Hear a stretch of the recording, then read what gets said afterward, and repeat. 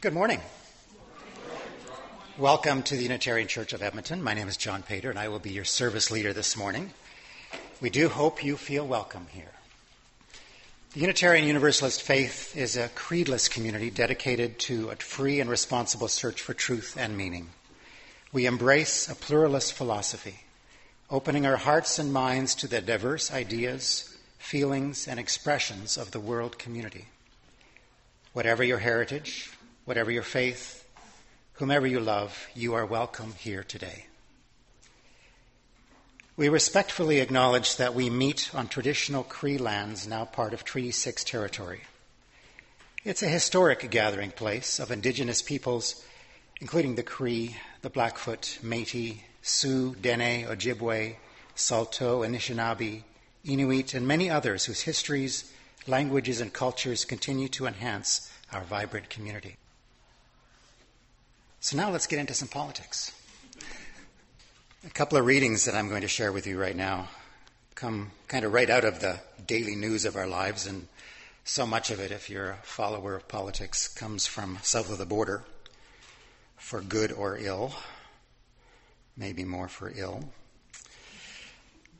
But some readings as we reflect on the theme today, reclaiming liberalism. So some excerpts from a CNN story on Trump's mood takes a foul turn. This is by several CNN reporters. And this is from, I want to say, about a week ago, so think back. Although I don't think you have to think back very far. Not much changes, it seems. A political clobbering, bickering aides, and now a public grenade launched across the White House by the First Lady have placed President Donald Trump in a position he loathes, backed into a corner. A week after standing in the East Room and declaring victory in the midterm elections, the president is isolated and growing more furious by the day.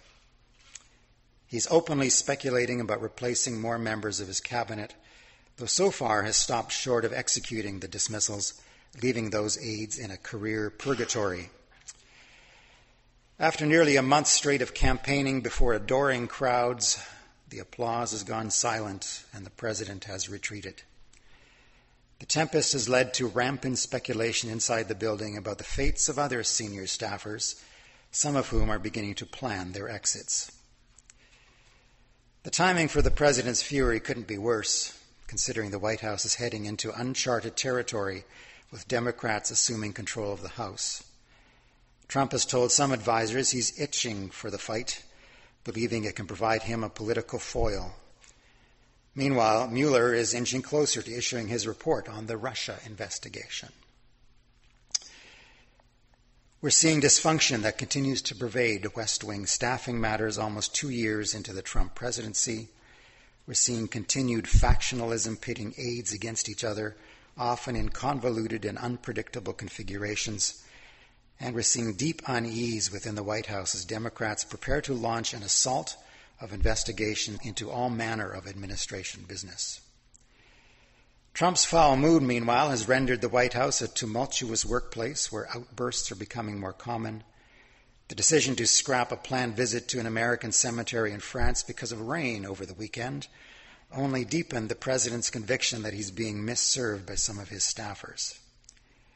Neither they nor the president expected the massive backlash the decision prompted, which sank in over the course of the following hours. As he watched the onslaught of headlines criticizing him for skipping the trip with no backup plan, the president took his anger out on staff. So that's one extract from some CNN stories. This is from David Frum, who, if you remember, he took on Steve Bannon in some Munk debates in Toronto. And David Frum now writes for The Atlantic, kind of his reflections on that debate, called The Real Lesson of My Debate with Steve Bannon. As a debater, Steve Bannon proved engaging and entertaining, writes David Frum. When one of his lines gained lonely applause from a single audience member, Bannon quipped, "Thanks, Mum." That lit up the room. But the longer Bannon spoke, the clearer it became how empty the populist program is. It could observe and exploit the failures of the past 15 years. Trump in 2016 promised that he would provide better health insurance to all Americans at lower cost, both to individuals and to the government. That promise has been dishonored. When asked to explain why, Bannon could only point to Paul Ryan and say, his fault. Ditto for Trump's failure to keep his promise to cut taxes for middle-income people by raising them on the financial industry. Ditto for the broken promises to build infrastructure and save lives from opioid addiction. Ditto for the fact that illegal immigration and trade deficits are rising under Trump, despite his emphatic promises to lower both. The populists identified real concerns, but their answers amount to a fraud and a scam. The failures of a basically good system do not justify overthrowing it and replacing it with something evil. So Brian will comment more on that in his sermon coming up. In the first sermon of this series, I showed the historic links between liberalism, rationalism, and Unitarian Universalism. In the second, I painted a pretty bleak picture of the threat Trump-like populism is posing to the tradition of liberal democracy in many parts of the world. So, does the liberal rational philosophy have a future? Well, the short answer is yes. Liberalism, with its reliance on reasoned discussion, logic, and the art of the compromise, has never, ever completely gone away in the last 2.5 centuries. It's been attacked. This is far from the first time that it's been attacked. There are times when this philosophy has been out of favor and even reviled. And let's be fair, there are times when it deserved to be attacked. Reasonable societies have done some terrible things using what once seemed like reasonable arguments. Residential schools, forced sterilization, internment of Japanese civilians in World War II, even the imposition of the War Measures Act in 1970 in Quebec were justified by reasonable men offering rational arguments. Now, they may well and probably were working on false assumptions and bad information. But when they were creating their policy, they were using the tools of logic and rationality. Liberalism is not a perfect philosophy. Any position built on a false premise is likely to cause bad things, and that's the weakness of this philosophy. The number of policies that have been built on the assumption, for example, that some race is somehow lesser in ability or intelligence or whatever than that of the dominant culture has led to centuries of abuse and created social problems that plague us to this day. And while liberalism has much for which to answer, its flaws, however, have not justified the intensity of the attack that the philosophy has endured. In fact, most of the abuses mentioned in the last paragraph have been lessened and improved, if not fixed, by people refining positions in the face of new information and engaging in reasoned and compassionate discussion, by begin to listen, as March Piercy suggests. The real attacks to liberal democratic philosophy have been far more frightening. There have been wars, the rise of fascism, the suppression of the press, the blocking of education, especially for women, the banning of books, the imposition of laws that remove or limit human rights. The intent of these strategies has been to destroy public discussion, to confine real decision-making power into the hands of a very privileged few. And debate has been defamed and shut down. Reasonable critics were labeled dissidents, if not traitors, and they have been silenced and sometimes even killed, like Jamal Khashoggi a few weeks ago. Last week I mentioned Nazi propagandist Joseph Goebbels and his theory of the big lie. To remind you, I quote, "If you tell a lie big enough and keep repeating it, people will eventually come to believe it. The lie can be maintained only for such a time as the state can shield people from the consequences of the lie. And it thus becomes vitally important for the state to use all of its powers to repress dissent, for truth is the mortal enemy of the lie.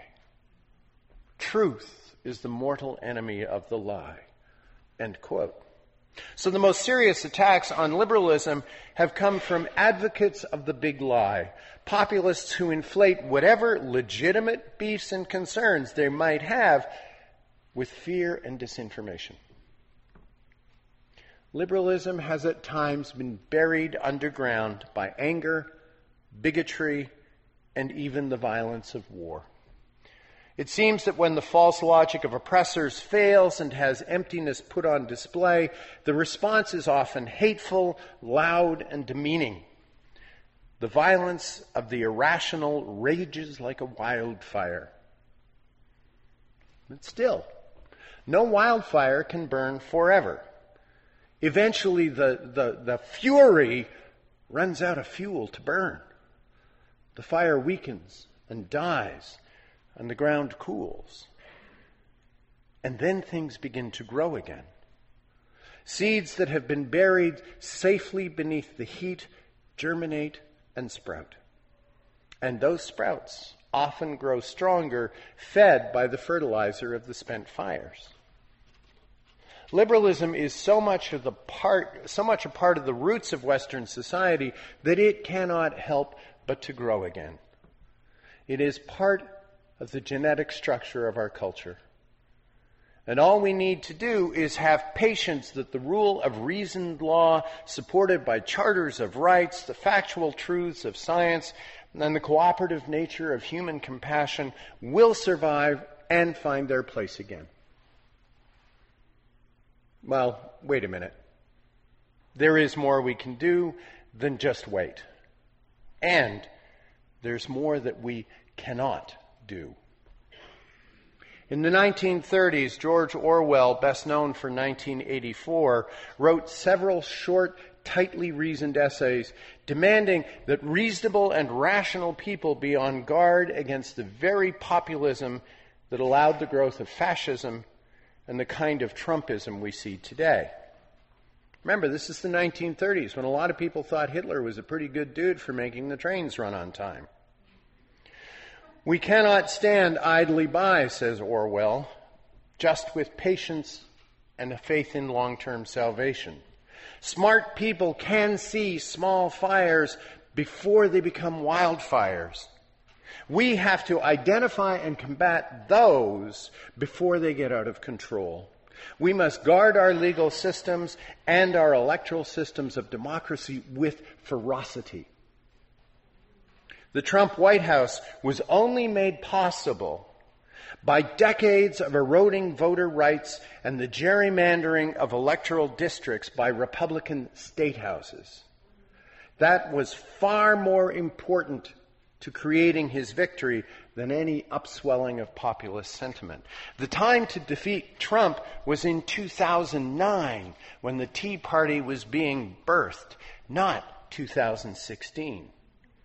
During the Obama years, the ultra-conservatives made large gains at the state level and started making it harder for some people to vote and for Democrats to get elected in a lot of states. Instead of vigilance, a self-congratulatory left went home after Obama's magnificent inauguration, thinking their work was done. It was only just beginning. And similarly, the time to defeat the likes of Doug Ford is right now, just as he's getting started.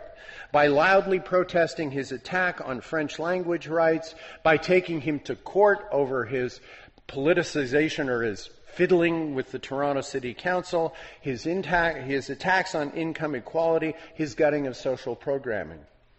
And the people of Ontario are standing up and going after him right now. And I guarantee you he's going to hate the courts just as much as Donald Trump does.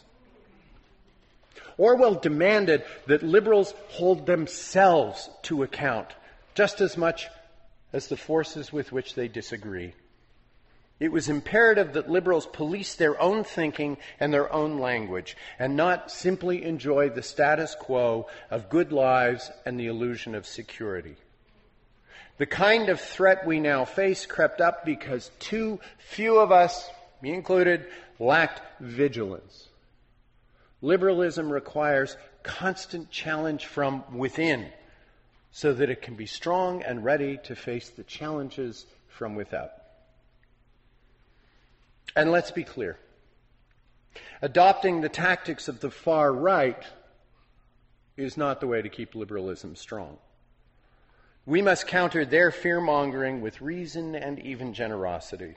We must counter lies with truth.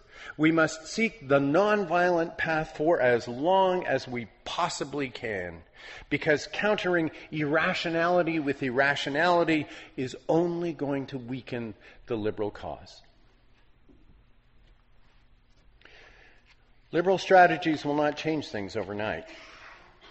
It's not that the utterance of a fact or a truth spoken with the clarity of a blue gem-like flame immediately undoes all the irrationality and greed that has preceded it. The world doesn't work that way. People don't easily give up their beliefs or their benefits, whether those are real or perceived. Choosing to pursue the liberal path requires, wait for it, faith. I know some of you are uncomfortable with that word. Classically, faith is a belief in things unseen. Change requires faith, belief that something better will happen. And it requires patience, patience that that better thing will come in its time if we keep working for it. Because few, if any, social ills or injustices or wars are ended overnight. Consider how long women have been struggling for equality in the workplace or demanding safe streets. Consider how long First Nations people had to wait for the closing of the residential schools, and then even longer for an acknowledgement that the whole thing had been bad policy and an attempt at cultural genocide. There is a passage in our hymn book, number 698, written by the Canadian minister Wayne Arneson. It's most often used as closing words, but I love them. Take courage, friends. The way is often hard, the path is never clear, and the stakes are very high. Take courage, for there is another truth. You are not alone. The challenge then for liberals who trust deeply in the power of reason, the supremacy of fact over unsupported belief, and the value of rational debate, the challenge is just to stick with it. To have faith that the pendulum will again swing away from the big lie, the populists, and back our way. As Wayne suggests, we have to use institutions like this church to find one another, to find people willing to work with us and to wait with us, and most importantly, to help us test and refine our ideas according to a set of principles. Communities like this sustain us while we wait and hope and work. And we have to trust that the most inflated empires and their noisy firebrands will collapse under the weight of their insincerity and lack of a coherent and sustaining ethic. Populism is the fire that burns the land, a fire lit by grievance, sometimes legitimate. It's fueled by anger and fear, and even can edge into paranoia. Those emotions, those irrationalities feed the rhetoric, fill the balloon with more hot air. But, and this is the very important but, these things are insufficient to maintain meaningful revolution or change. Too much energy and too much resources have to be expended to keep that fire going, a process that is ultimately futile. Collapse is inevitable, not just for the lack of fuel, but because their movement has no foundation, no real roots that can survive the ravaging fires and renew itself. In that CNN analysis of Trump's crumbling White House, We saw that populism is already starting to crack under the crushing weight of its unfulfilled promises and lies. And Mr. Trump has no recourse, no base on which to build. So he doubles down with attacks on the judiciary and now an empty threat to shut down the Mexican border completely, something that would cripple the economy of both countries in weeks, if not days. As David Frum phrased it in a passage I quoted last week, populist leaders have no plans and no plans to make plans. Mr. Trump has no real plans, no blueprint. He never has had one. He just has his ever-increasing collection of lies and insincere promises. Frum has a damning comment on populism that is a hopeful way to end this series of sermons. He was writing about the people he most hoped to address during the Munk debates. He said, "I hope to speak finally to those who see populism for what it is and support it. I hope to look in the face of their most self-conscious and articulate champion, Steve Bannon, and tell them, you will lose. You will discover what so many thugs and bullies and plunderers and people who elevate themselves by subordinating and humiliating others have discovered before you. Liberal democracy is tougher than it looks." The cruel, he continues, the cruel always believe the kind are weak. But human decency and goodness can also move human affairs. They will be felt. And today's populists will follow their predecessors into what President George W. Bush aptly called history's graveyard of discarded lies. I have to note that David Frum was George W. Bush's speechwriter. Just saying. So to sum up, yes, the foundations of liberal democracy are under attack. But this is not the first time, and it won't be the last. Over the last 2.5 centuries, this philosophy, coupled with science and education, has led us to a healthier, safer world where people are fed better and live longer, and where most humans have at least some protections of their basic rights. There is still so very much to do, but liberalism has helped us to get this far and will help us to get much farther still. It will take patience. It will take faith. It will take perseverance.